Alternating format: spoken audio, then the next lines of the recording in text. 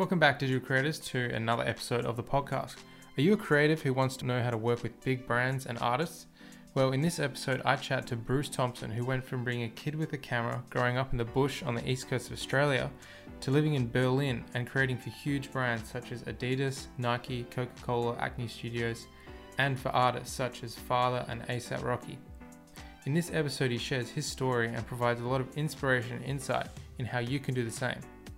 It's pretty incredible to hear from an individual creative who has worked with companies such as these and artists as big as that. So I think you'll definitely find value in this episode. Let's jump into it. Yo, welcome back to the Digital Creators Podcast. We're in the studio once again with your boy, Better Call Bruce. Welcome, Brucey. AKA Saucy White, aka Big Bird. So I'm super excited for this episode because Bruce, he's got a big portfolio as a creative, and I want to learn how he got to connect with so many big brands such as Red Bull, Nike, who else? Adidas, Deloitte, Acne Studios, DJI. The list goes on. The list goes on. It's huge. But yeah, as a creative, I feel like we all want to have kind of these big brands and companies behind our belts. And so basically, give us a quick rundown of how you got here and kind of bit of your story, and then let's jump into kind of how you got to work with these brands. Yep, absolutely. Well, I was born in Australia in Brisbane, grew up there outside of the bush, then moved to New Zealand when I was about 12, 2006, and then went to high school in Wanaka in the South Island, a lot of action sports and a lot of outdoorsy kind of stuff. So is that that's where you picked up the camera in New Zealand? Where I picked up the camera, I was about 15 then, back in 2010. And jumped onto that and didn't think too much about it, was just out there filming different things for the interest of it. And eventually got to the end of high school and, you're like, what do I do next? And I was with a girl at the time, dating a girl called Greta from Berlin. So I ended up taking the opportunity to go back over there because she wanted to study, become a doctor. So, did you meet the girl in New Zealand? Yes, in the international department. You met the girl in New Zealand, international department, and then that's how you went. You had that connection to go to Germany. Yeah, we were together for a few years. So I was like, well, screw it. I'll come back over there, make an adventure of it, and ended up staying, pretty much. Cool.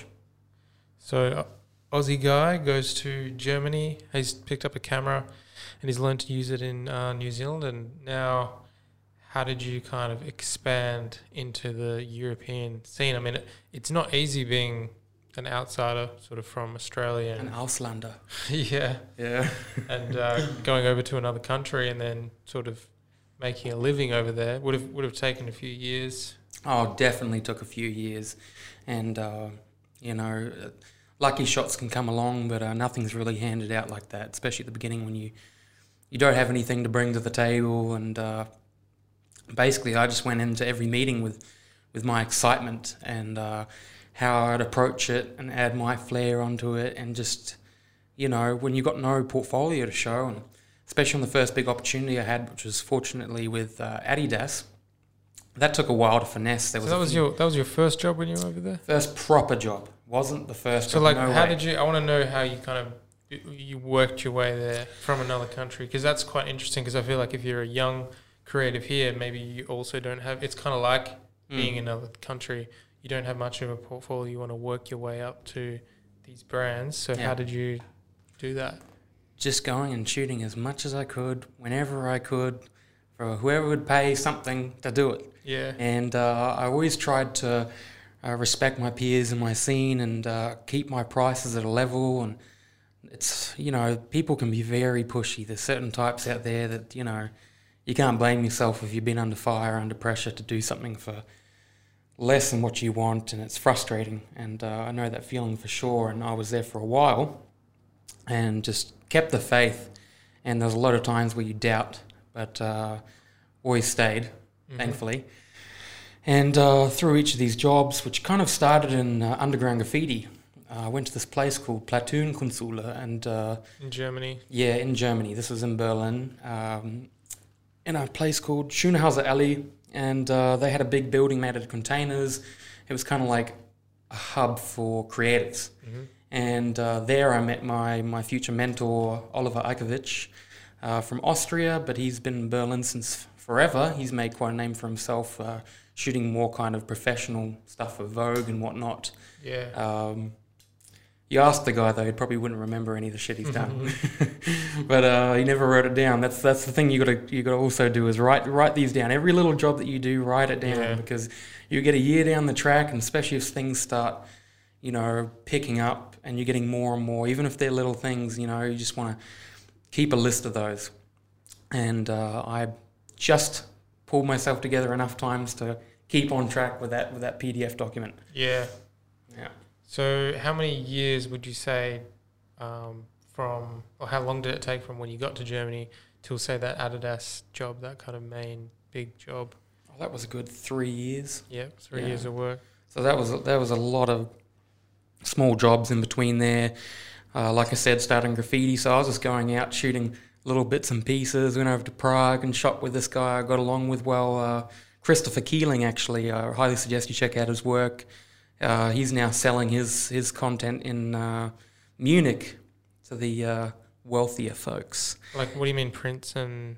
graffiti, prints, paintings, like... He does a bunch of different really things. Cool. Yeah, he lives and breathes it.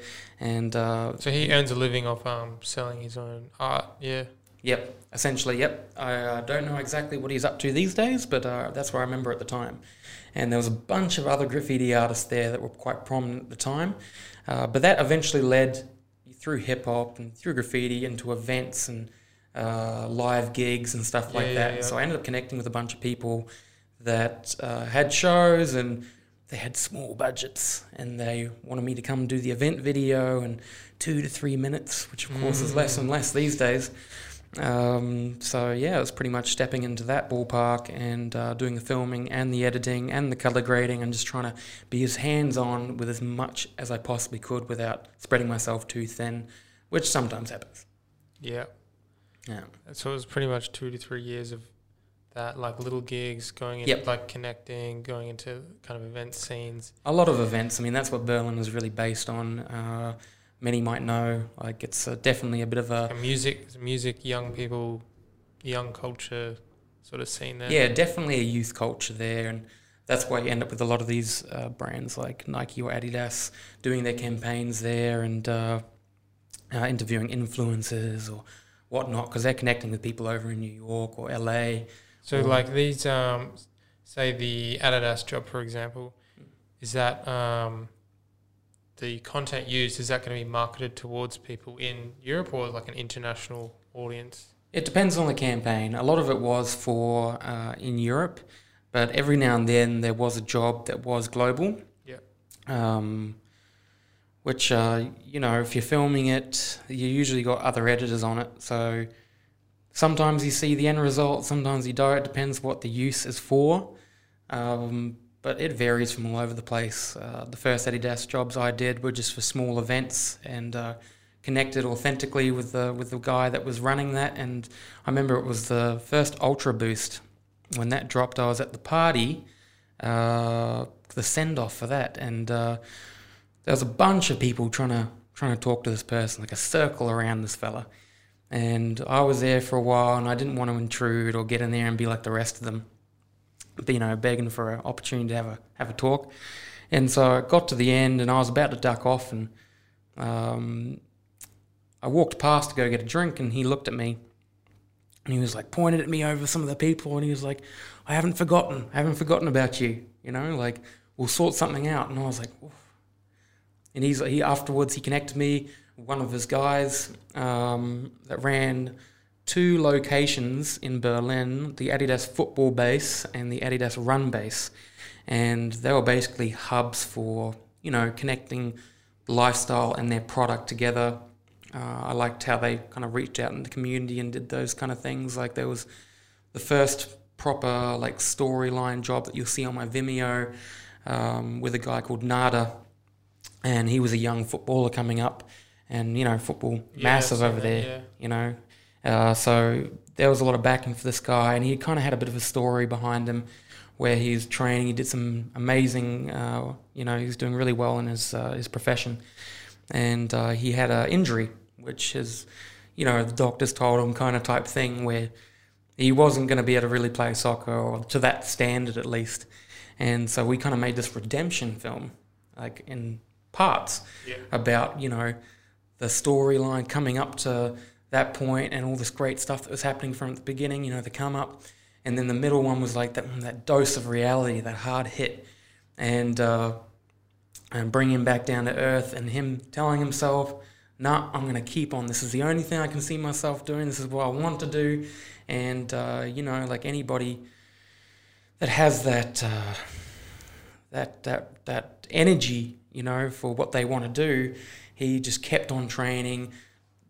He had this guy come on helping him do these exercises to recover. I think it was in the knee or something. This is a while ago. I can't remember so great. But he's making all these moves, and he's starting to come back into the scene, Bundesliga or something like this, where he was just killing it once again. And so we kind of made this video going to his hood, and it was the same district that I was in most of the time in Berlin, up north, Wedding and Moabit. Those areas start to get a little bit grim out that way. And there's a lot of block buildings, and he was packed into this tight apartment with his family, Arabic background, and just hustling, coming to the football base every day and training with these guys and just playing football, you know. And that's basically how that started. And once I did a good job on that, you know, doors kind of opened up. That was the Adidas? That was Adidas, yes. Okay. And then from that one video, you did a good job in that, and then you kind of got to connect with the other brands sort of thing through that? Yeah, there was a few things that led on from that, but I remember after I finished that video, it was 2 weeks later, and, you know, you start to have those thoughts, oh, is this how consistent was this? Is a one-off, you know? You start questioning yourself, it's natural. And people from Red Bull called me up, and he was like, all right, I'm not going to stuff around, like, we love what you did on that video, we want something very similar at Red Bull Studios, and we don't want to, you know, F around the budget, and just tell us what they paid you for it. And so I gave him the numbers, and he was like, all right, I'll call you back in 30 seconds. Called me back in 30 seconds, upped the budget, and I was off and running. And you can imagine my excitement, as anybody would have, to go in there and work with some artists. I can't remember exactly who it was, but there was quite a few gigs there after. But basically it was just going into there. I was nervous as hell, trying to, you know, get to know everybody. There's different languages flying around the room, which is also another element to that. But, you know, just got myself in there, had some laughs with people, and tried to create a comfortable atmosphere. So it was like what kind of budget do these, I don't know how transparent we can be, like how kind of budget, go for it. What kind of budget, say, did Red Bull have, or did Adidas have? Well, generally, what I experienced at least was they'd have budgets for about 2,500 to 3,500. Yeah. And that was a sure step up from, you know, the little jobs, yeah, like the little $600 jobs, or whatever. Yeah, like especially that event period that I talked about, that was about 200, 250 if I was lucky, 400 on a really good day. Yeah, that's what they offer for like kind of events. Even here, it's like for an event video, like 450 or whatever, you know. Exactly. Yeah, they try and get you on to do those kind of things, and it's frustrating, especially if you're doing the filming, editing, and the color grading. You're trying to manage all these different elements to it. But you know, yeah, it's like a proper, like what, you know, proper creators should be getting is like for the job sort of thing. Yeah, I mean, definitely. I mean, it gives you options to hire people around you that you trust and you know they can help add to that end result. And when I got that job with Nada, that football player, I went to one of my mates, which I'd been scoping for a while, and he does some great music production. His name's Shumi. I think he recently changed his name, and he's doing well at the moment. But I went to him, and most people over there would be like, all right, we've got a job for Adidas. Like it's exposure, you know? Yeah. They run that whole card, you know. Yeah. And I was like, nah, like I was upfront with him. Like I love clarity. Yeah. And I was like, got 3.5K. Obviously, I'm doing a large part of it and like orchestrating it and all stuff. And I know that you can provide like quality sound, get those interviews together, get that sound popping just as much as the visuals. Yeah. And surely enough, he did. And I was like, got $1,000 here for you. Yeah. You know, most people were maximum probably 2 or 3, $300 or something, you know, if you're lucky. So he went running with that, and yeah, the results definitely spoke for themselves. Yeah. Cool. And then, so basically, jumping in Berlin, building up your portfolio with the smaller gigs, building connections, going to these events, meeting people, and then that's where you got the Adidas job, and then you did like a good job on that, and that's where you got like the Red Bull job, and then you just kind of like, I guess, took off from there, would you say? Yep, absolutely. Well, I wouldn't say it took off. I mean, you know, it goes up, down, up, down, you know, like a graph, you know, and you know, you still continue to have moments even till today. You know, you get a few really good ones. You know, the higher you go, the you know, harder you fall. But do you think in Berlin there's more opportunity to work with those bigger brands for, if you're an individual creator, say like, I mean, in Berlin you worked with Adidas, Nike, Red Bull, you know, yeah, there was a Foot Locker. Yeah, is there more opportunity over there because it's like a younger culture, more like younger focused culture than say here in Perth? Definitely. I mean, there's a lot of people in their 20s there, and even in their 30s. Over in Berlin, they say that 30s is the new 20. We always joke about that. But yeah, a lot of people there around our age coming through, and originally there was a large population of older folk in the city, but I don't think they could handle the ruckus going on there on the streets. And yeah, so eventually, especially around the time that I was there over the last 8 years, it was just a bunch of young creatives just trying to push hard and get these opportunities. And yeah, I wouldn't say it was work all the time. Like there was a lot of play in between. Berlin's notorious for its club scene, and you know, there's definitely a lot of days that get put to waste. Yeah. Sure. And so we'll just, what made you kind of want to come back to Australia? I mean, you had so many good opportunities over there, looked like for many years, and you got to work with many artists. We didn't really go into the artists. Like, what sort of artists did, like, you work with a lot of brands, but what about, you know, personalities, artists, any notable people? Yeah, quite a few. There was definitely a large amount of artists coming through there, more so after the whole Colours from Highsnobiety platform kind of opened up on YouTube. Got to work with those guys once or twice. Highsnobiety, is that German? Highsnobiety, I wouldn't know. Because I was thinking, is that why I'd say... I think it's very European and American. Like, it's a big thing in America as well. Like, all the... Sneaker. It's kind of like your hype beast. Yeah. You know what I mean? It's like all around, like, sneakers, style, like, you know, a little bit of gossip here and there. So why did that open up opportunities for the artists to go to Berlin? Because they started supporting a platform called Colours, and it was run by these two guys, Philip and Felix, and surprisingly just two fellas behind it, but they had a world of... So they ran Colours? They ran Colours. Oh, cool. And that was that done supported it. Was that done in Berlin, or was it? That was done in Berlin. Oh, so all the Colours stuff was done in Berlin. That's cool. Yeah, that was on, in a district quite central to Berlin, and it was kind of like this backyard. You just went through this pair of doors, like residential area, and you go back into the backyard, and there's usually a what we call a Hinterhof, like a backyard, and there was a bunker in there, like an old bunker, and you kind of went in there, and there was a little hallway, and on the left and the right, they kind of set up a space for like the artist to hang out, and some drinks and some food, and then, you know, they have their light storage and some of their camera equipment there, and then you walk all the way through the end, and there was a room that was tall, but not very big. Like, they made it look a lot bigger in the Colours videos, and they made the most out of it for sure. It was all green screen, so they just changed the colour. Gotcha. I was always wondering, like, how do they repaint it? Like, the colours look always legit every time. But that's cool. Do you know how that actually started? They started did they start with like a YouTube channel and then they just kept inviting artists and then they were noticed by Heist and Abide? Exactly. It was a slow, like, Wow. they hooked from one to the other. A lot of it was kind of more underground artists or upcoming. And then eventually, you know, one or two would pop on, which were like quite relevant at the time. And from there, it just snowballed. It just picked up pace. And, you know, before you knew it, it was a very commonly heard name.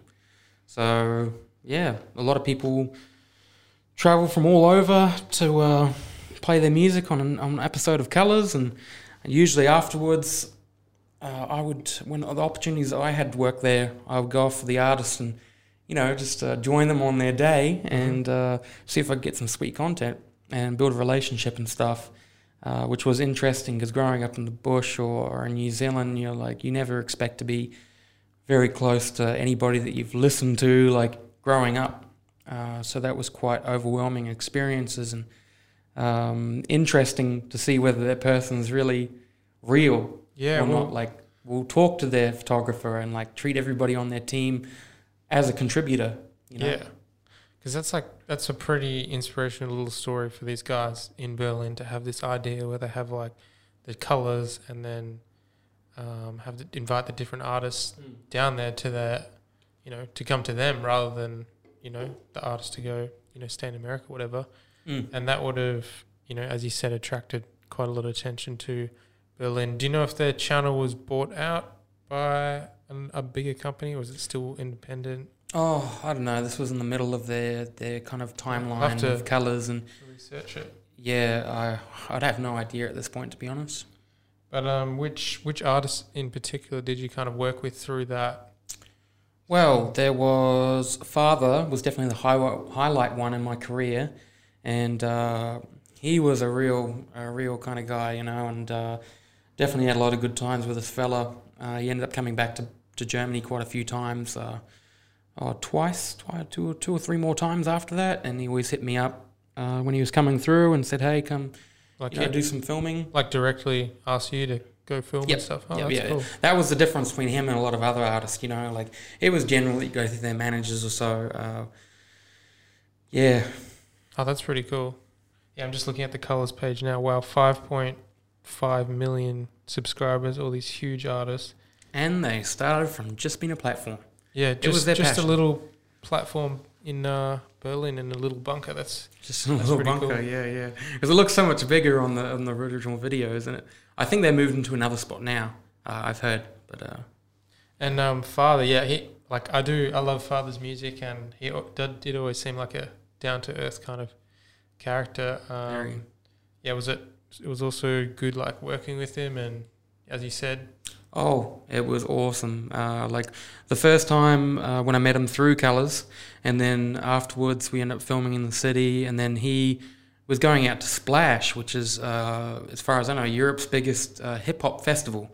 And it's based in this place where they used to mine around these lakes or something. I can't remember exactly what it was, but they had these massive pieces of machinery on this, like, island. You'd kind of like drive down this narrow strip into the middle of this lake, and it was like this dugout pit with some massive stages there, and then around the stages they had these massive cranes, like industrial cranes, and just the feeling there, like.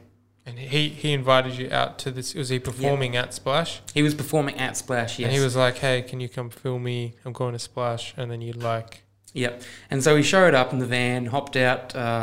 They dropped us off near the kind of centre where you have your meals and everybody hangs out, and there's hammocks and all this kind of stuff going on, and other artists just walking past. You're like, "Oh my God, is that Ray Strumman?" Yeah. Yeah, pinch yourself for a second. And a lot of my friends from Berlin that run platforms would be there as well, from the Deutsche rap scene, German rap, and they would have obviously a large stage area for the German hip hop artists, which really grew in momentum over those years. Mm-hmm. And like, for artists like Father, what kind of budget would he have for you to go film? Would it be something similar to Red Bull? Or is it still like in that kind of event? Yeah, it was so much. No, it was barely anything, bro. Like, to be honest, it was like, I wanted to go out and shoot it, and at the beginning when they asked me to go out there and do all that, it was kind of like at least his manager presumed that, I would do it for free. And I was not feeling that. Sort of thing. It's still that kind of thing, exactly. Even when you get up there, with the you've got to be artists. pushy. Wow. I swear to God. It's better, like, obviously you don't want to be known as the aggressive person, the aggressive filmmaker. You know what I mean? Yeah. But, like, I was like, well, this is going to be, like, quite a bit of work, And he's like, yeah. And I'm like, well, is it possible to get a few $100 out of this, a few €100? Expenses paid, food and whatnot. And just to be able to focus on the job at hand. Yeah, wow. Because, as an artist, you're getting like, I don't know, I guess 10K a show depending on what festival. 10K. Come on, artists. 10K we're out there minimum. supporting you. Give us a little bit of love. At least the next generation, make it a little easier on them because it's just too much stress sometimes. You want to be in it, but what's the cost? That's surprising, like, even when you're a creator, you're thinking like, oh man, when I'm working for these artists, I'm going to, that means I've made it. But the reality is even these big artists are going to be like, all their managers are going to be like, oh yeah, we just come do it for free. He's famous. And it's just like. Exactly. It's very diluted. So you're always going to, I guess as a creative, they're always going to try to take advantage of you. So it's up to you to have that budget set and say, nah, this is what I work for. Sort of take it or leave it, know your worth sort of thing. Yeah, exactly. But I just find with artists in general, through my experience, is that temperamental. I love you guys, but you're very temperamental. At the end of the day, they're creatives, we're creatives. It's all about creatives supporting creatives. So we're all difficult to work with. Yeah. But I guess regardless, it would have been like cool to just hang out with Father and shoot the festival. In a way, it's also an investment into doing more jobs like that, and they did happen. That carried on to people like Night Lovell. Went to Berlin Fashion Week and filmed a bit on stage with ASAP Rocky and a good few other bands and stuff, like not necessarily always hip hop. There's a lot of other genres coming through there. So you were filming ASAP Rocky on stage with him.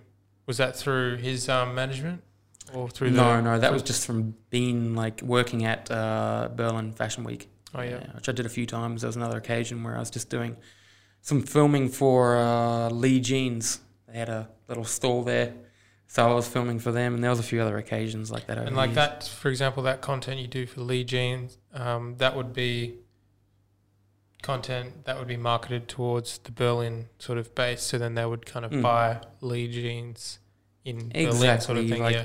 They'd come through with types of clothing that were definitely more catered to the younger kind of streetwear scene that's popped up, Yeah, and through all these different jobs, you meet other people, and that leads on to other things. And price is a hard conversation. I think we need a whole nother podcast for that one. Yeah, I guess from one standpoint, as a creative, it's like it's not all about the money, because you are passionate about it, and you do you got to work with these artists and brands and go to these shows. And you sound like the person employing me. You got to do all this stuff, which it adds something, adds to your story sort of thing and your experiences, and it's fun and interesting. But in the other end of it, it's like your whole goal is to live off it. I don't run off nothing. Yeah, you know what I mean? Exactly. That'd be fantastic. Yeah, but you got to eat, and you got to have your downtime, and you got to be able to pay rent. Yeah, sometimes. 100%. And something that I noticed from you, which I want to kind of learn more, is that you do have you're not afraid to set a price. You know what I mean? Say, hey, this is what it's going to cost. But then you do a lot of background research, planning, preparation. So how did you kind of build that confidence to be able to set your prices, at that good rate, and not through kind of being back beaten, down? through being beaten. Yeah, I thought so. That's kind of what I figured. You get to the point and you're like, I've been here before. Yeah, I should probably change this. Yeah, no, that's kind of the same as me. You just make that mistake. You take the job for that cheap rate, and you're just like, you start to have flashbacks. Never again. You're just like, no, I know what this is like. It's like PTSD from war. You just start to have flashbacks. 100%. The guns and the shellings and shit. And you eventually like step out of that after they ask you the question. You're like, I'm going to need this amount. So yeah, it takes time, and I guess once you've had those little experiences where it's like, oh, if you work with me, you get exposure, and that little creator's like, yeah, that sounds awesome, and then you just like, once you've done that many times, and then you've kind of like taken those many hits, you're just like, nah, it's not really for me. You can handball it off to another little creator if you want, but this is my price. Exactly. I mean, once you got that under your belt, like, it's all about, I would say, to break it down, it's all about being able to say no. That's the strongest thing that you have in our, industry. But you got to have that runway, you got to have that space to be able to say that. You got to have that money in the bank to be like, but it's no. It's ASAP Rocky. Don't you want to do it for free? ASAP Rocky. Man. Yeah, I'd love that. I'll bring all 6,000 euros worth of my equipment and my editing setup and everything that I've been breaking my back over for the last 5 years. And there's that time pressure. And you see people around you, especially with this area of Instagram, you see people like younger, like do it, and then sometimes there's older. But I feel like, from my experience talking to a lot of different people in the scene, high and low, it's just about building that content at the beginning and that experience, and then knowing when to... You got to have a mentor. You just got to have somebody to bounce back off, which is hard in some places, especially like here in Australia. There's not as much of that scene as there is over there, obviously. And just tell me that the difference between being a creative in Berlin and being a creative in Perth, like, because the way I'm imagining it now is Berlin's very like more tight knit, and it feels like it would be a more creative young scene, lots of people to work with, lots of people to bounce ideas off with. This is just my assumption. And then in Perth, it's more like more isolated city. We've got creators, but we're not really connecting. We've got a few brands, and we've got like JD Sports and Foot Locker and stuff, but it's just like harder to connect with those sort of people. Maybe they're outsourced to like other states or other places to get their content. Yeah, like, just tell me what your perspective is on the difference between Berlin and Perth. Well, Berlin, straight up, is an international city. You've got lots of flow through there. It's in Europe, one of the densest places in the world, and the content's bigger culture there for Yeah. Sneakers, brands, hype.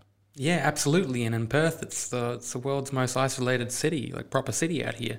So there's gonna be that struggle. But for me, coming back here after doing that and you know, laying down some groundwork for my heading into my future, I wanted to come back, and I seen Australian hip hop and music popping off. A lot of people will laugh, but Deutsche Rap was at the same point a long time ago, and now it's one of the third biggest hip hop cultures in the world. So that's German, basically German rap. German rap, which has it's third biggest in the world. So that means like US number one, UK like grime, drill. Yep.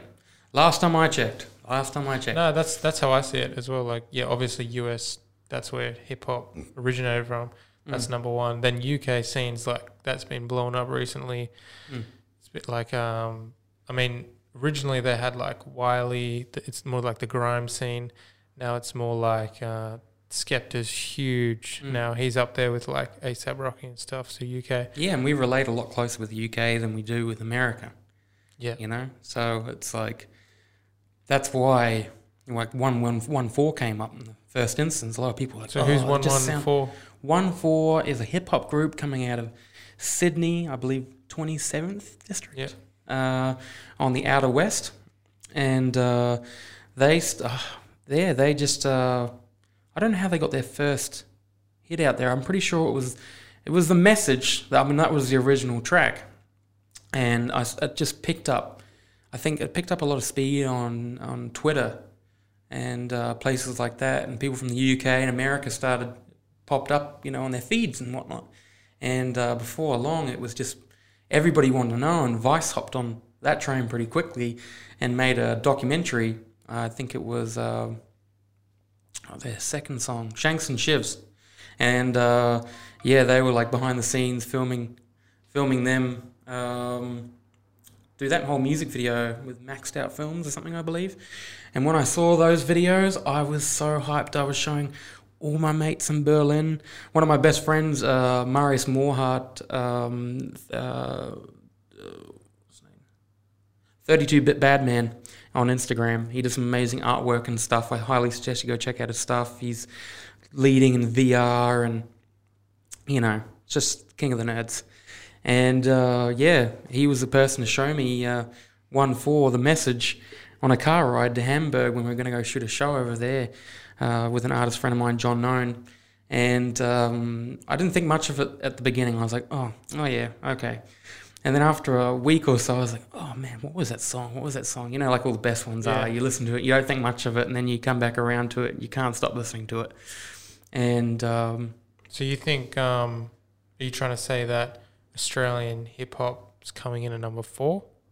Yeah, I believe the last time I checked that the Australian hip-hop or drill was like very popular up there. I believe it was number 4, but because you've got, say, Chillin' It, he's making it big on the charts. Looks like he's breaking internationally. I think he's from Sydney. Yeah, he's definitely making a way for other hip hop artists. Yeah, as soon as I saw the whole 1-4 thing, I was very quickly on to seeing who are some other artists that are popping off or working really hard and on the right track. That I've seen a lot of artists in Berlin over those 7 years, just start in the same area as me, and it's just like the guy down the road that is a local rapper or whatever, and you'd be surprised what things can pop off. Coming back to the question, I don't know how we talked about hip hop. I think it was it was Berlin versus Perth. Yeah, you were saying that. We're talking about the tight knit community, creative community, more young people brands, and you were saying that the German hip hop scene kind of brought in a lot of attention to. Absolutely, and I can see the same thing happening here. And so you think that music scene is very important, say for Perth, if we have some artists that make it big, then there's going to be more attention on Perth. I guess it is that distance thing is very hard to get over, and we'll never technically get over it because Berlin is closer to the US, I think. It depends what cards you hold, you know what I mean? Closer to the UK, Europe scene, so it's a bigger scene where we're kind of isolated, I guess. But absolutely. I mean, you see most of the artists, a lot of them don't make it out here on their tours or so. But when they do, when I was living in Europe at least, I saw a lot of good feedback from artists and heard a lot of good things about when they would play shows over in Australia, the crowds would just go wild, one of the wildest places. And so I know people over here, they get crazy. Yeah. So the difference mostly is that attention.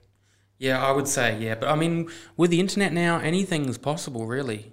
You get the right video out there and, you can reach out to artists in other places and see if they get back to you. I mean, at the beginning of my career, I was sending so many emails, and the amount that I would get back compared to the amount that I'd send out was ridiculous. And it'd be the same for artists. I always saw myself as a freelancer in filmmaking all around, and I saw myself as very similar to musicians and whatnot. They kind of dealt with the same issues. And how do you think creatives? How do you think Perth creatives can connect with these kind of bigger brands? I mean, we do have, say, stores like JD Sports, Hype, sneaker stores. But say big brands like Adidas, Puma, I've seen a few creatives kind of work with them. It's probably like a similar sort of thing to Berlin, I guess. Absolutely. There was a few platforms there like 16 Bars or Hip Hop DE, their magazine and whatnot. But these were the platforms even back in the day when you had the original Berlin hip hop artists like Sidu and stuff that kind of paved the way. They were, all the artists that I know, they're reaching out to these kind of platforms, whether they were new or just getting established or well established. And I found, artists that really did it well, they knew at what point to do that, because obviously you don't want to come to them with some real rookie shit, But they'd reach out, get themselves on some sort of episode they were doing or a podcast, and do a little live performance, and they would pick up some momentum from that, and and I think that's the same way you should go about it in Australia. Like there's what's that 24 karat guy, Kevin? Yeah, you mean 24K Golden? Yeah. What was it? Well, Australian artist. That platform. Something deep. I'm not sure what you mean by platform, like artists that go on have interviews with. Oh yeah, like a media platform. Yeah, unfortunately in Perth, there's I guess we have online magazines that kind of do that sort of thing. So that's I guess where opportunities can come in, but we don't kind of have a, say colours, for example. We don't have like a YouTube. It's very, people aren't kind of onto it. I guess I'm trying to make something here with District. Yeah, I mean, that's what you got to do is jump on platforms like District, for instance, you know what I mean, and walk into offices and just have a general chat with people and, show them a bit of this and that. And just connect, just jump in, basically. Yeah, because that's why, coming back to Perth, that's why I wanted to be here. I get this West Coast vibes, like this LA vibe, like the whole Definitely. feeling. We definitely have an LA vibe here. It's kind of like a fresh piece of paper. There's it's not all scribbled on and shit like that, and it's kind of like there's a lot of room for a lot of new things. So I think anybody in Perth right now, pushing at that, and they've been pushing it, and they feel like, it's not going anywhere. It's just it's almost like the perfect place for a big brand. Instead of investing your money in, say, like Sydney or US, if you invested that in Perth, you're going to get such a good return because there'd be so much hype. Say I don't know, Logitech did a skateboarding competition or whatever in Scarborough to promote, I don't know, new headphones or something. Exactly. You'd get such a good return. But unfortunately, there's not much of that. It's just there's so much opportunity here for brands and creatives, and I think it's probably is just a matter of time. But I guess if you're a creative, as you were saying, just do sort of the same thing. Go out, connect, collaborate as much as possible. So if you want to work with JD Sports or Foot Locker or something, just send out emails, see if you can do some free content for them, shoot the content to them. Yeah, and they want to engage. They want to engage. They want to connect their brand to the roots, and especially with the youth culture or so. And, there's a few people here doing that. When I had my quarantine here around Christmas, all I could do was sit on my computer. So I was just researching the shit out of Perth and who was in. What did you find? What did you find, and what did you think? Well, the first person I came across was Napoleon 6'1", and I'm heavily into drill. And if you didn't notice, drill music, yeah, and he was doing some impressive stuff, and there were some things in the works. And there's that one filmmaker here, Just Play Media. Yeah, and he's been providing videos for a lot of these artists and giving them a platform. Yeah, shout out Just Play, and hope to connect one day. And giving these people a music video and putting it out there into the web, and you never know who's going to see it, right? And started following what was going on there. Met a guy called Carlo from 6K. He's got a TV show at the moment called CCTV that he just started up. And so you gotta give me some background on this artist. So he's not an artist. He's just very passionate about managing artists here in the scene. He also sees the potential. We've had a few talks, a few occasions we've crossed paths about the scene and what artists here are doing and the potential and whatnot. I mean, some artists you can't give it to them if they don't want it. You know what I mean? And sometimes your words fall on deaf ears. But if you keep on pushing, you're going to find artists that are so hungry to do content. And he's created this platform, this CCTV, in the studio with these artists like Daunt, producing with Lavelle? Yeah. Yeah. Sorry for mispronunciation, if so. And they're making some amazing music that if I were to listen to without knowing they're from Perth, I would expect they're from some other worldly place, you know, delivering music at a certain professional level. Yeah. And, you know, there's numerous other artists. It's not one or two.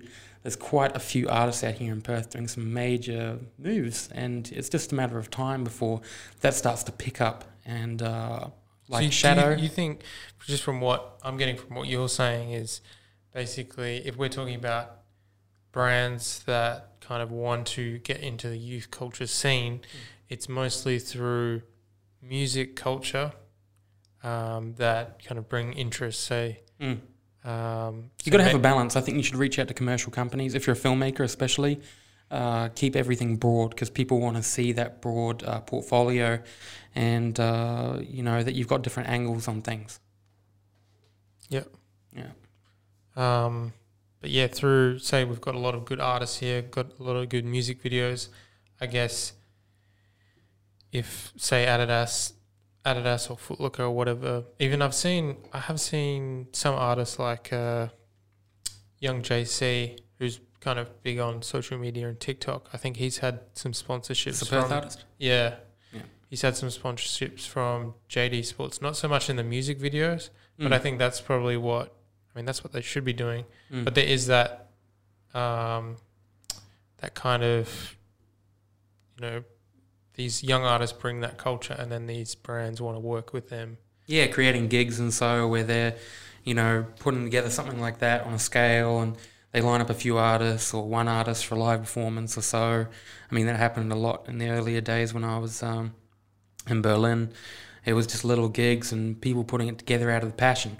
And that's what's going to happen here for sure. Yeah. It's where it's starting, and I can see things starting to flourish a bit more and people going, hey, I'm not going to wait until an opportunity comes to me. I'm going to make that opportunity. Yeah, that's pretty much, that's a lot, if not, yeah, that's a lot of creatives here. I mean, they're just doing it for themselves, doing it for the passion, and then hoping, I guess, one day they can make an income from it. I'm just wondering, is there the same problem in Berlin as here, which is where an artist, for example, you can become big here in Perth and say you're getting played on the local radio stations, you're selling tickets at local shows, but then that kind of becomes either your comfort circle or you like can't break out of that Perth scene. That becomes your income thing. Absolutely. If you try go any further, you're going to lose maybe your local fan base, but you don't want to be stuck in that. Absolutely. I was just thinking about that before. Like sometimes a few artists get opportunities, they get to a certain level, but they get complacent, you know, and I feel like especially in any creative industry, you just got to keep on pushing no matter your age or whatever it may be or where your destination is, you know what I mean? Where your city is, you know, you got to represent your spot and, you know, not pretend that you're from somewhere else. Add your flavor to it. That's what I think. Yeah. And some artists that I've kind of I've noticed and like I fucking love their music and I've been really rooting for them is who's the drill artist from Perth? Shadow. Yeah, well, you know, I don't think he associates himself with drill, but he does all around hip hop, more like grime. But yeah, he's been making some Australian drill grime like influence beats lately. Like one of my favorites, Russell Coit. And Mahi and stuff, like some awesome. Like he's really got his own sort of sound, and he's not being like too comfortable in Perth. He's like breaking out of that. You know what I mean? Yeah, and he's doing trips over to the East Coast, of course, but he reps Perth hard. Yeah. From what I've seen. Yeah, 100%. He reps the culture hard, even if in his videos. And that's actually something that I've seen you be interested in as well, understanding the culture of Perth, which is like so interesting to me, because even growing up here, I'm like, do we have a culture? And then it took me so long to realize, okay, we actually do have a culture. And from my perspective, we're almost very, it's like suburbia kind of, well, there's kind of two sides to it. There's almost like one side is like a sort of more punk scene, more like fashion, chains. Like, I've heard whispers of the punk scene here. Yeah, it's like punk, more like wearing chains with like locks and more, I guess, edgier sort of textured clothing, which is more like, I guess, fashion scene. And then we've also got, and it ties into it as well, more, suburban, kind of Aussie, kind of proud, like a bogan, but not like a proud Australian sort of bogan. I call it Steve Irwin mixed with hip hop. Yeah, like very hip hop, I guess. But yeah, we definitely do have our own culture, and I've been trying to discover it through photography as well. And and Instagram, like, geez, you can like suggested friends and stuff. That's how I was doing it in quarantine, like through Spotify or Instagram. I'd find one artist through a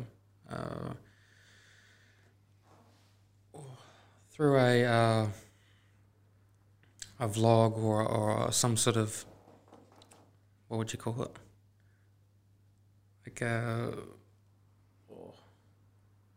brain's emptied itself. Like somebody's done a piece or an article on a certain artist, and the first person I think I came across was, like I said, Napoleon, and soon after that, Shadow, and I went straight onto their Instagrams, hit them up, got a message back straight away, and of course it was coming up to New Year's, so people were pretty unavailable coming up to that point, so I had to hold in there and hold my excitement, and basically got in contact with those guys, started talking, who do they know, hitting that suggested friends button, and then seeing who would pop up and going to check out other people's pages, and you never know who you're going to be looking at, you know what I mean, down the track. Could become a good mate, who knows. And that's just the way that I went about it, was coming back here and applying everything I learnt from Berlin, was just straight up reaching out to people.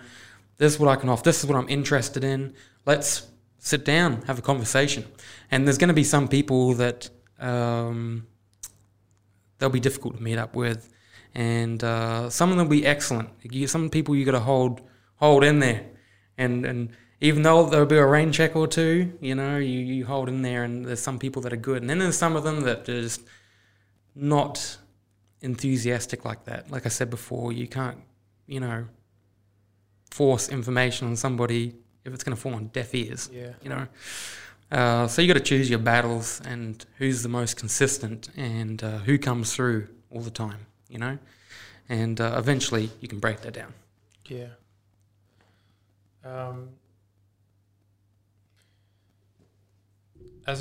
So as a creative in Perth,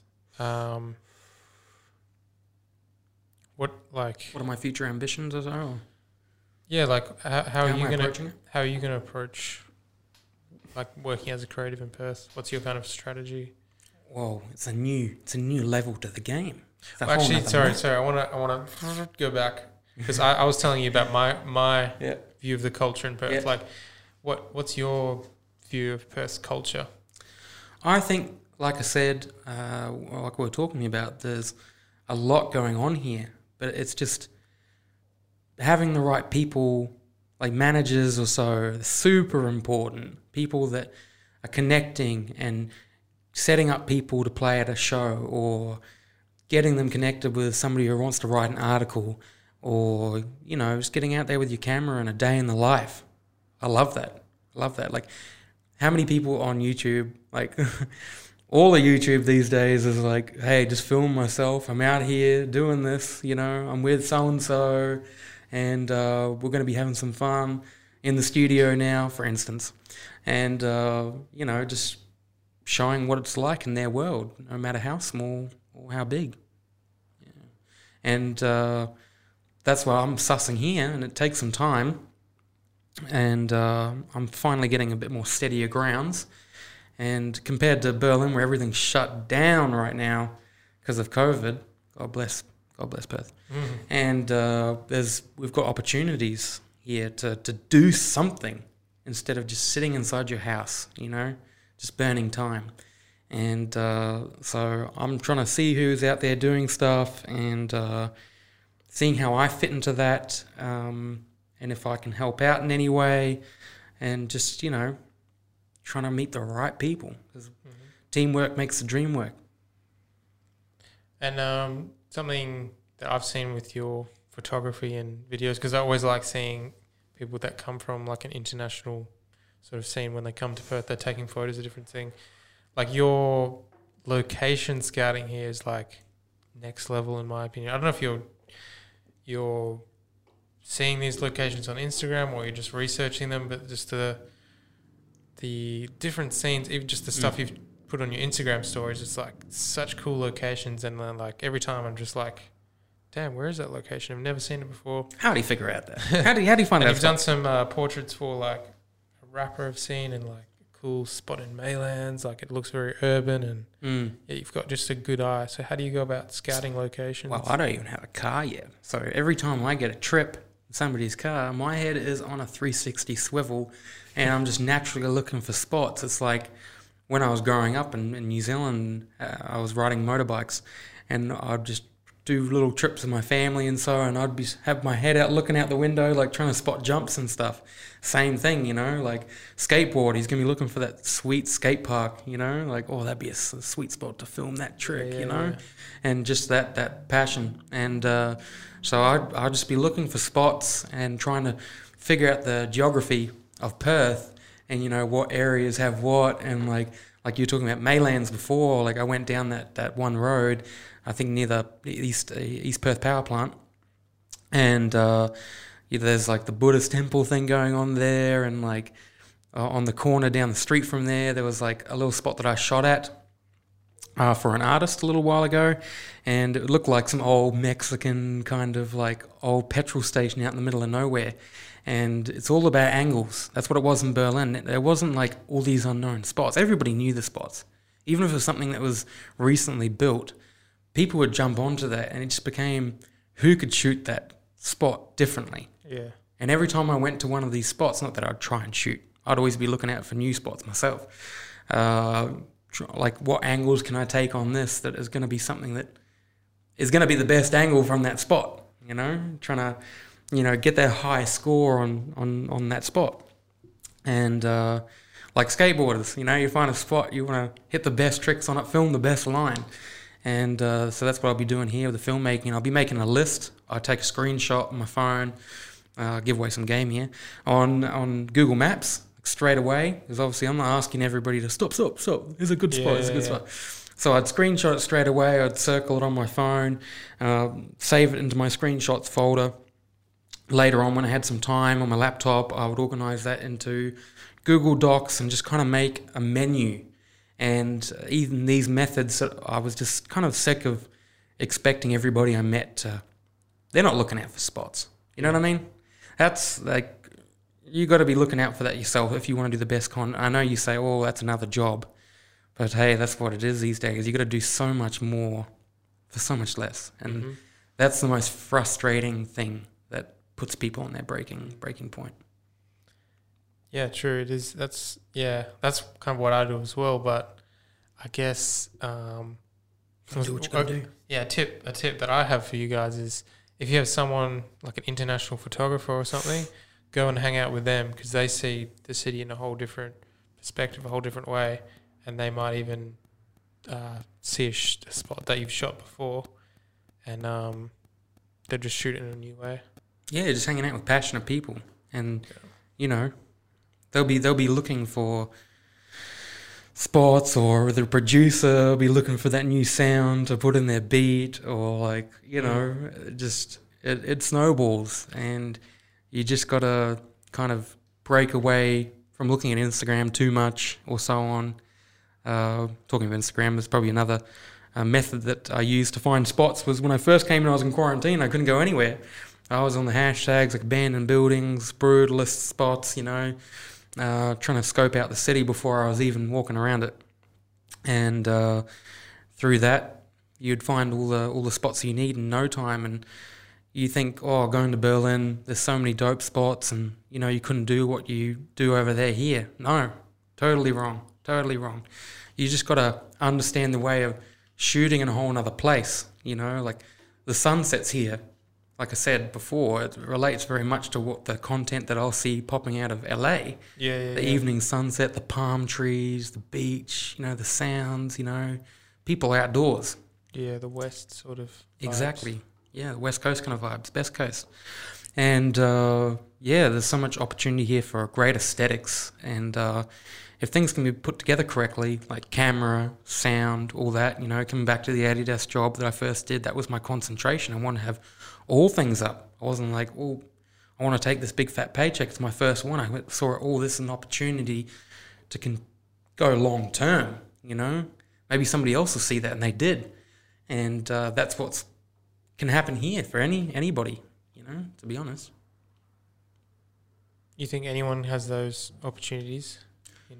Not everybody. A lot of it comes down to personality, I'd say, and just carrying yourself in the right way, being respectful to other people, and not forcing yourself on situations or pushing people. Just let things be how they are, which can be frustrating when, you're in the beginning of your career and you just want to hit it, Yeah. That's why I said you just got to find those right people that you can hit up. Oh, I got nothing to do today.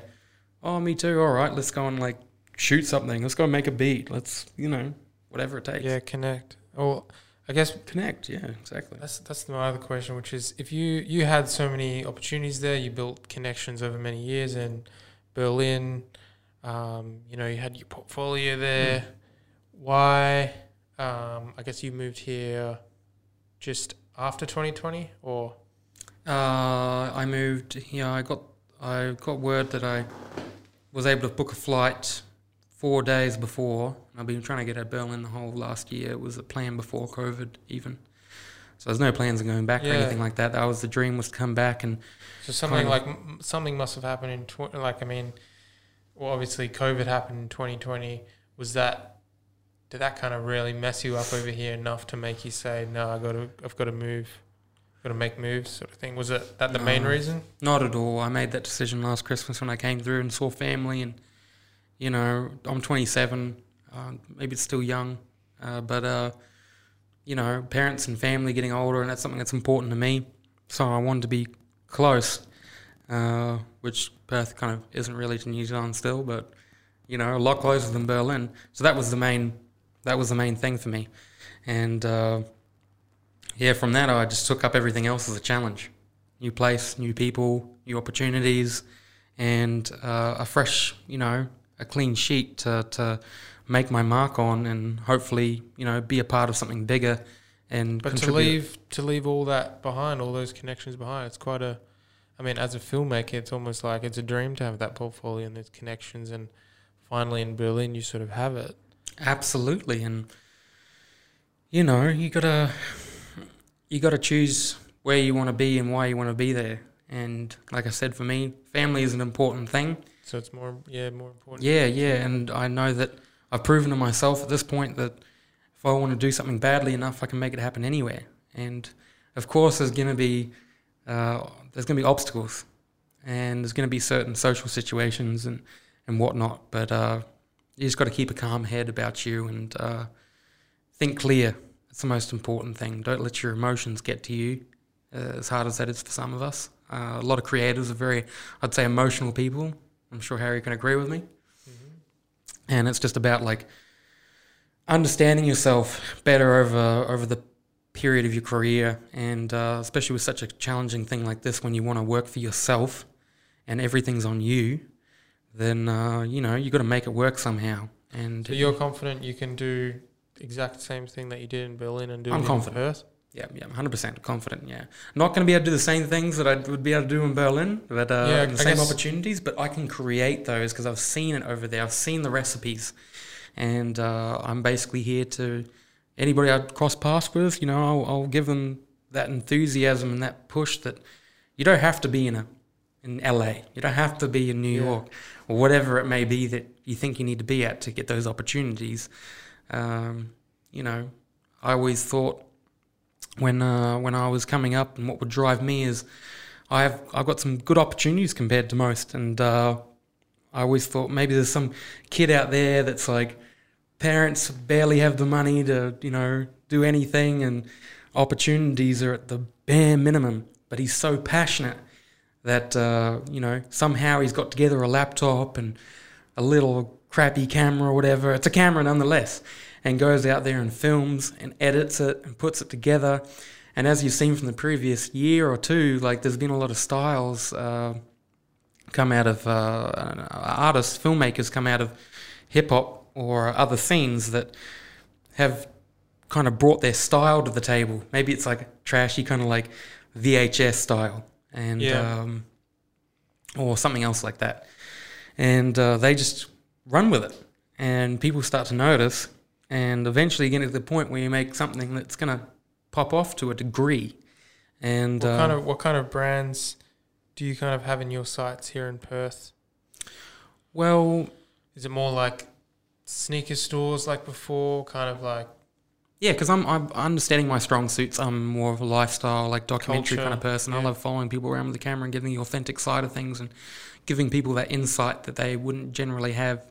So that's what I want to come in here and do, and just be around those right circumstances and put it together and like approach, a group such as JD or whatever, and say like, here's a pitch that I've got. These are other things you have to work on as well. It's like your pitching and like how you have phone calls with people. Yeah, take us through because what I've noticed with Bruce's work, he's very big on pitching, and even once he gets a job, he's big on planning it properly, like the pre-preparation. So yeah, take us through your methods for pitching, and also once you got the job, I'm sure our audience would love to hear how you kind of pre-plan the production before you actually execute it. Yeah, because it's something I've seen you do very well. Absolutely, and I kind of like, for a long time, I didn't have anybody to look up to ask these kind of questions, so I just went about it myself.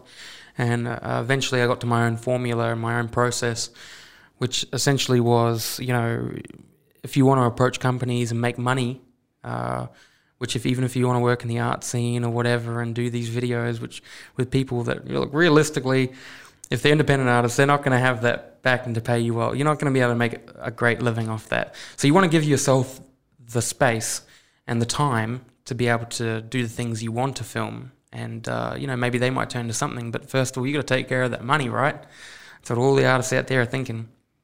And so the way I'd go about it is emailing a bunch of them a certain pitch I'd put together, whether it's on Google Slides, InDesign or whatever. That's what I noticed a lot of the big productions over in Berlin using. Yeah, just a document, because you think about it, a lot of these people in commercial businesses, especially a lot over here, they're not your hipper brands like Adidas or so. They're not going to have people working in certain departments that are focused on understanding those scenes. And for instance, like maybe there's a mining group, a lot of these guys, they're not going to know. That's why they hire big agencies and so it's hard for you to get your foot into the big money as a freelancer. So I don't like to get stuck to one thing. And so I just decided to start doing it myself and making the pitches myself and looking at the documents and stuff that agencies were sending between each other on jobs like Adidas or Nike, and just kind of breaking down how they pitch to a client and kind of like keywords or like how to structure, step 1 this, step 2, step 3, into making that pitch come to a reality. And since I've got an all-round understanding from technical, nerdy, lens, camera side of it, through to speaking with people and trying to get them to at least get an interest in your work and maybe give you a small budget at the beginning to try doing something. And so the best way to do that over here with these kind of companies that aren't as in the know is to, since you're in the know and you're into it, you might as well be the one to pitch it because you're going to have the most enthusiasm. So, like I said, you start in the docs or slides or InDesign or whatever, and you start with that title. You put together some nice fonts, some nice design. There's lots of videos on YouTube where certain people, certain platforms, like a good one would be The Future. That's based from this guy called Chris in Long Beach, California. He has a creative agency called Blind. They work with some really big clients out there. He breaks down all these ways to talk to clients and how to get better rates and questions to answers to all the questions that I would have at least, and just help you go, oh, okay, yeah, I'll change that and see if that works better, and just refining your processes. And so basically get back to the point, like I would then email them, I'd send it through. If I can, I would try and find somebody a bit more personal, like a connection or through somebody, or, you never know who you're going to run into. Like the other day I was talking to, I found a friend of a friend at What If on Friday nights in Paramount in Northbridge. There was a fella, he works for Athlete's Foot, and they're a bit more, less kind of young branding. They're more about the sports. They're more commercial and so on. Like their demographic goes all up to older folks getting their runners or whatever it may be. And so I was like, well, maybe you can talk to your manager. Is there possible? Would you know anybody? Like asking these questions, like prodding at it a little bit, but not putting too much pressure on, just see what come out of it. And getting out there into the scenes, talking to people like this. And, you get that email, you get that connection, you try to just follow up, give them a ring. First I'd always try and send an email with one of these pitches and just see if they pick up on that. If there's anything that interests them. And, they're busy. These people are busy. They don't they're not thinking about your pitch all the time. It's even these I see these companies, these stores, Athlete's Foot, whatever, like where are they advertising? I'm pretty sure they just hire your typical run-of-the-mill ad agency who just pushes up a picture and they just link it to a Facebook ad. Like they're not even doing much, but they're probably getting paid like, I don't know, $4,000 a month or whatever it is to like market these huge stores. Whereas like if they even gave a quarter of that to a local creator and then put an ad behind that, they could just get even more profit. But I guess in Perth, these stores don't want to risk anything. They don't want to put anything in the hands of a young creator. So that's what I see the problem being. But I guess, your plan is just put together a PDF document, which is important. Who you are, the brands you've worked with, description of what you want to do, what your focus is, examples of your work. Then you email it out to these stores, companies, JD Sports, Athlete's Foot, whatever, and make sure it's customized to their kind of target audience, niche. Absolutely. Just get that interest. It's like they say at the 3-second rule when somebody comes onto your website.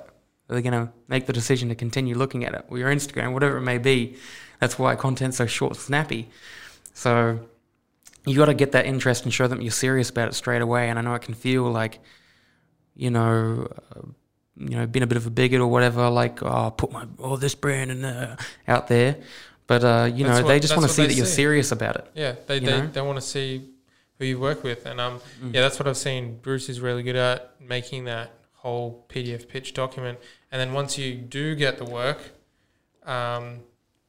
even for the smaller videos, you rarely plan it out. You plan each, say if it's a video, whether it's a video for a company or an artist, you rarely put together a visual mood board and plan down each kind of step, which I see a lot of young creators kind of skip over, and I see why, because in the scene here in Perth, people are like, oh yeah, just go out and film it. This is what I want, blah, blah, blah. However, if you want to have that confidence to put behind that larger price tag, this is where you can say, well, it's going to cost this because I'm going to put in that pre-production work and really plan it out with you, do the preparation work, which unfortunately people don't care too much for even when you're hired, but like it's personally, that's what I love to do as well, because then the client is crystal clear in what's happening, you're crystal clear, you're both happy on the focus, and you have like a better product. That's kind of what I see. Yeah, the more confident they are in you, the more they're going to be confident about giving you more of a budget.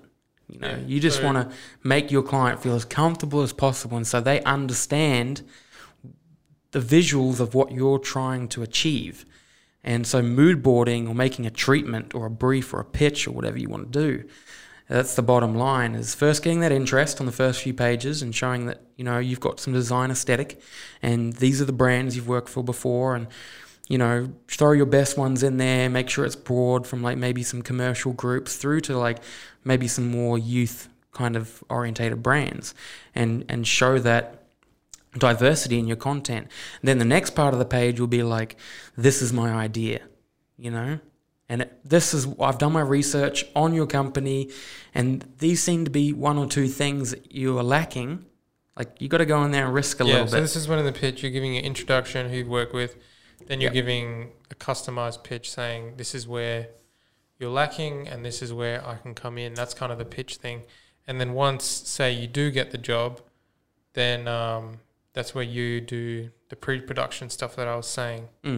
Absolutely. I do like an estimate of like, okay, this is a project I want to do, and from previous experience, estimate kind of how much time is going to go into that, in the filming, in the editing, so on, and the back and forth. And like Harry talked about, pre-production, you know, super important, and that takes up a lot of time. And like most things, the better you get at it and the more you start to understand about something, the more you understand that there's more to understand. You know what I mean?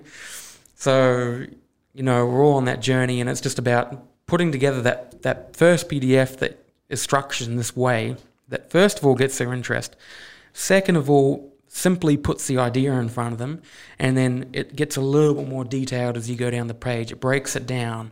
What camera are you going to use? Why are you going to use that camera? What lenses are you going to use? What locations are you going to have? What angle on the location are you going to have? What is the final color grading going to look like? What are the images that are going to relate closest to your vision? And so I'd go through the internet, I'd look at a few videos that really influenced me, maybe from some of my favorite directors or music videos or whatever it may be, and just screenshotting, that relates to that. Okay, I'm going to have a shoe shot that from this angle, maybe they're running, you know, and just kind of create a bit of a storyboard in there, which is tedious. It's a lot of work, but if you want to get those primo ones and you want to get those leaps going rather than the slow process, then that's something you've got to get good at. And yeah. Awesome. And sort of last question, to get like sort of the young or the creators kind of fired up to get out there to kind of connect with those brands, what's one piece of advice you'd give them if they want to kind of go for their sort of dream client? Pitching. You can be the worst filmmaker ever, but if you've got a good pitch, you know, people are going to be interested and they're going to want to inquire. And you know, if you can't do something, bring on somebody else who can do it well, and they're passionate about that side of things. Like for my example with the Adidas jobs, I knew that I can't do. I mean, I love music, love production. I'm in a lot of studios, often watching them turn buttons and knobs. I'm like, don't really get this. That you get somebody else in there that, oh, bro, it's just like this, and you know, and you give them the reason to be as involved as you are in this project, and give them a slice of the cake, then, you know, teamwork makes the dream work. 100%. Thank you so much, Bruce.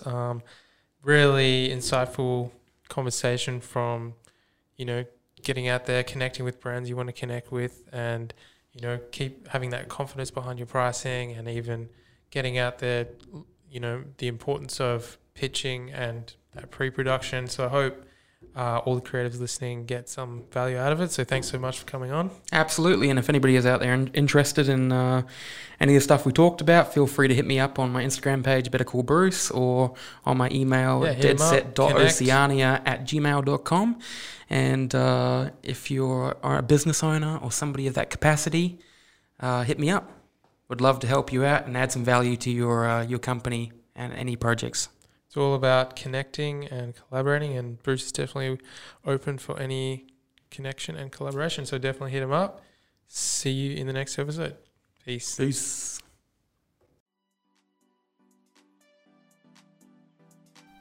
Thanks so much for listening, guys. And don't forget to follow the podcast on all platforms, as well as Bruce and myself. All the details will be in the show notes, and I'll see you in the next episode.